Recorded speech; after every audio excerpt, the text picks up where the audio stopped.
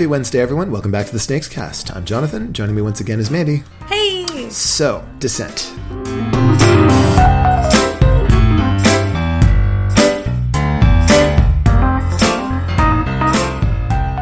Journeys in the Dark. Mm-hmm. Did you play first edition or second edition? We played second, or we're currently playing second edition. We've been playing, in February, it'll be 3 years that we've been playing a weekly Descent campaign. That's encompassed 3 large campaigns, and now we're on a mini. Wow. Yeah. That is so how many sessions would you estimate that is for one of the large campaigns? I would say about maybe 9 months. I mean, it definitely doesn't take that long. So there's about, let's say, 12 games per... 12 sessions. Yeah, 12 sessions per... 12 dungeon crawls. But we usually divide them in half because there's usually like a midway point for each where like the gameplay shifts and there's a new objective. So we usually spend about 3 hours a week playing Descent. 3 hours a week, multiply that by 4 weeks in a month, that's 12. Multiply that by 9 months. So that's 12 times 9, that is 90 and 18. That's 108 hours. Yeah, it's, and we love every minute of it. Fantastic. That's time well spent. Yeah, we even had a coworker of mine who's in my campaign. We went to Gen Con a couple years ago, and we had a chance to meet Kevin Wilson, who created the first edition. And Kevin's a great guy. He's so lovely. And we had a nice conversation about movies, because the last thing a game designer wants to talk about during a con is board games at the end of the day. So that was, I think, a welcome change of conversation. But I geeked out really hard, because this is the person that was essentially responsible for what I did every Thursday night for, at that point, a year and a half. That's fantastic. Which was pretty rad. So, okay, I played the first edition of Descent, and I found that it kind of tended to bog down in detail a lot. The turns took a long time. Mm-hmm. Also, the Overlord had this weird sort of thing where, like, ostensibly they were trying to win the game, but they sort of would sometimes have to hold back on purpose to keep the game interesting. Yeah, we find sometimes, well, I strongly suspect that our Overlord occasionally will hold back just a little bit, just to keep the game interesting, because there's nothing more frustrating than playing with someone who is playing Overlord, who just wants to win outright. A couple friends of mine were in an Imperial Assault campaign, and they were telling me a story. Imperial Assault? Imperial Assault is essentially the Star Wars version of Descent. Okay. It is super rad. The mechanics are fairly similar. A couple of improvements, actually, on some of the Descent mechanics. And instead of dragons and orcs and stuff, you're fighting... It's stormtroopers and Han Solo and Darth Vader and all kinds of rad things. This sounds delightful. It's great. But essentially, the Overlord-type character, who has a different name that I can't recall, essentially kind of figured out how to win and was pretty much killing people every turn or knocking them out, to the point where the game was no longer fun. So, like, there's always that strong, like, necessity to keep the game balanced enough that you're both playing as hard as you can, but to a point where everyone's having a good time. Do the heroes also hold back when they're steamrolling the bad guys? Oh, heck no. It's just it's just a little bit easier sometimes. Oh, that sounds fair. The Overlord to just squash us. But we did have our revenge last campaign, where near the end of their campaign, our characters got super strong, and then our Overlord Ben did not hold back at all in the slightest. So it's about navigating that experience, because while it is a competitive game, there's a large amount of narrative and story that goes into it, so you need to take that into consideration. Yeah, the question of how to balance those things of, okay, I realize that the thing for me to do if I want to win is to do this, but my character probably wouldn't do that. Yeah. Did you ever face that sort of a dilemma? Yes, I developed a strong attachment to a character named Grisbin the Thirsty. Okay. That I had developed this insane backstory for, where he... Was this in Descent or in Imperial Assault? In Descent. Okay, so we're in fantasy D&D land. Yeah, he's a dwarf who's wearing, like, a tankard on his belt. So he literally, his flavor text for using his ultimate ability, which you can use once per session, is killing is thirsty work. Drink with me. So I developed a backstory where his wife died, and that's why he took to drinking, and now he's trying to reclaim his honor by going on this quest and honoring her memory. And at the end of the campaign, he actually died for realsies, which never happens in the game. It was just one condition of that session, and he fell down a cavern and he died.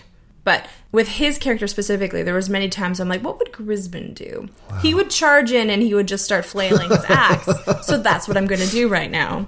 So there's definitely like those elements where you can kind of... Was it sort of a redemption arc, or was it a tragic sort of end? It was a redemption arc. In the end, I like to imagine there were songs made in his name, drinking songs, obviously. And he actually made an appearance in our next campaign because my character then had a phantom type companion that you could use to draw and suck out energy and more hit points. So we painted Grisbin's miniature to be ghost-like, and it was Grisbin's ghost. So as you can see, only in a campaign game can you do that. Yes, that is the appeal right there.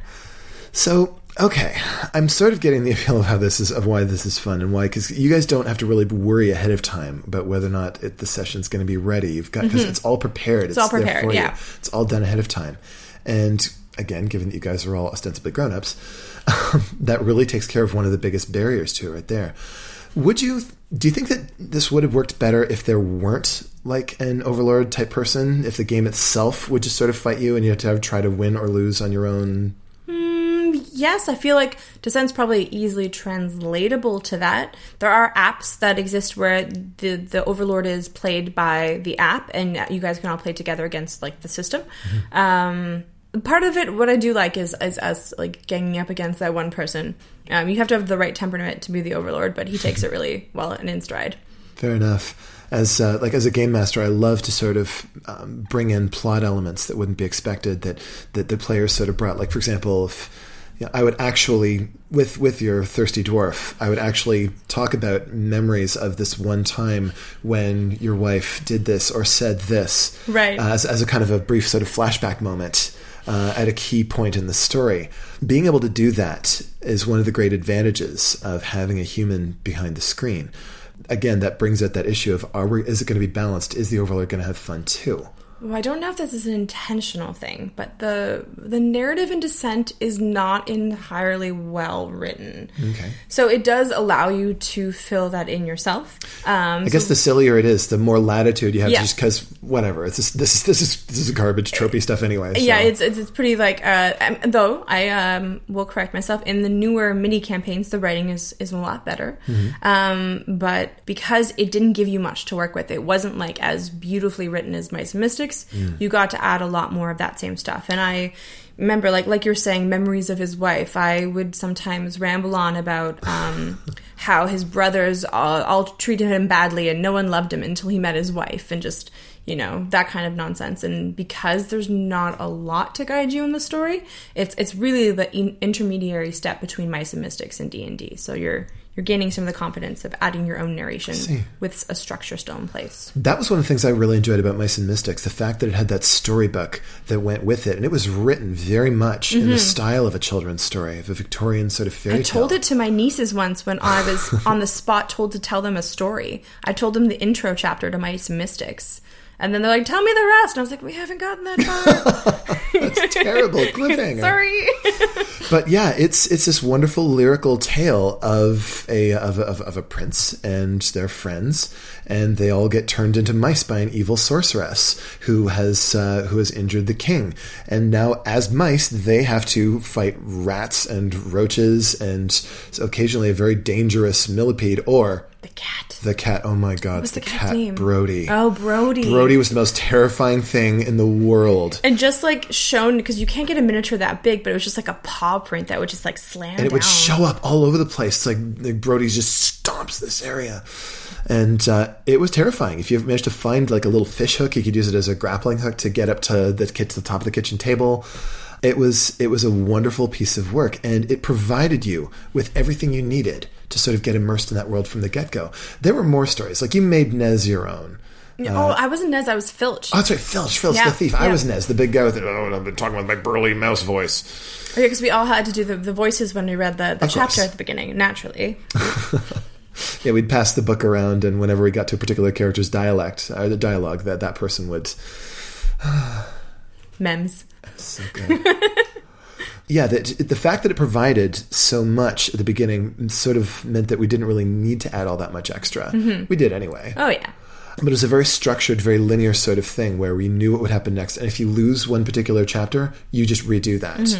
In a Descent campaign, though, if I understand correctly, if the heroes get beat in one particular chapter, the story goes on. And it turns the villain just won that round. Yeah, he just won that round. And it does affect later on which...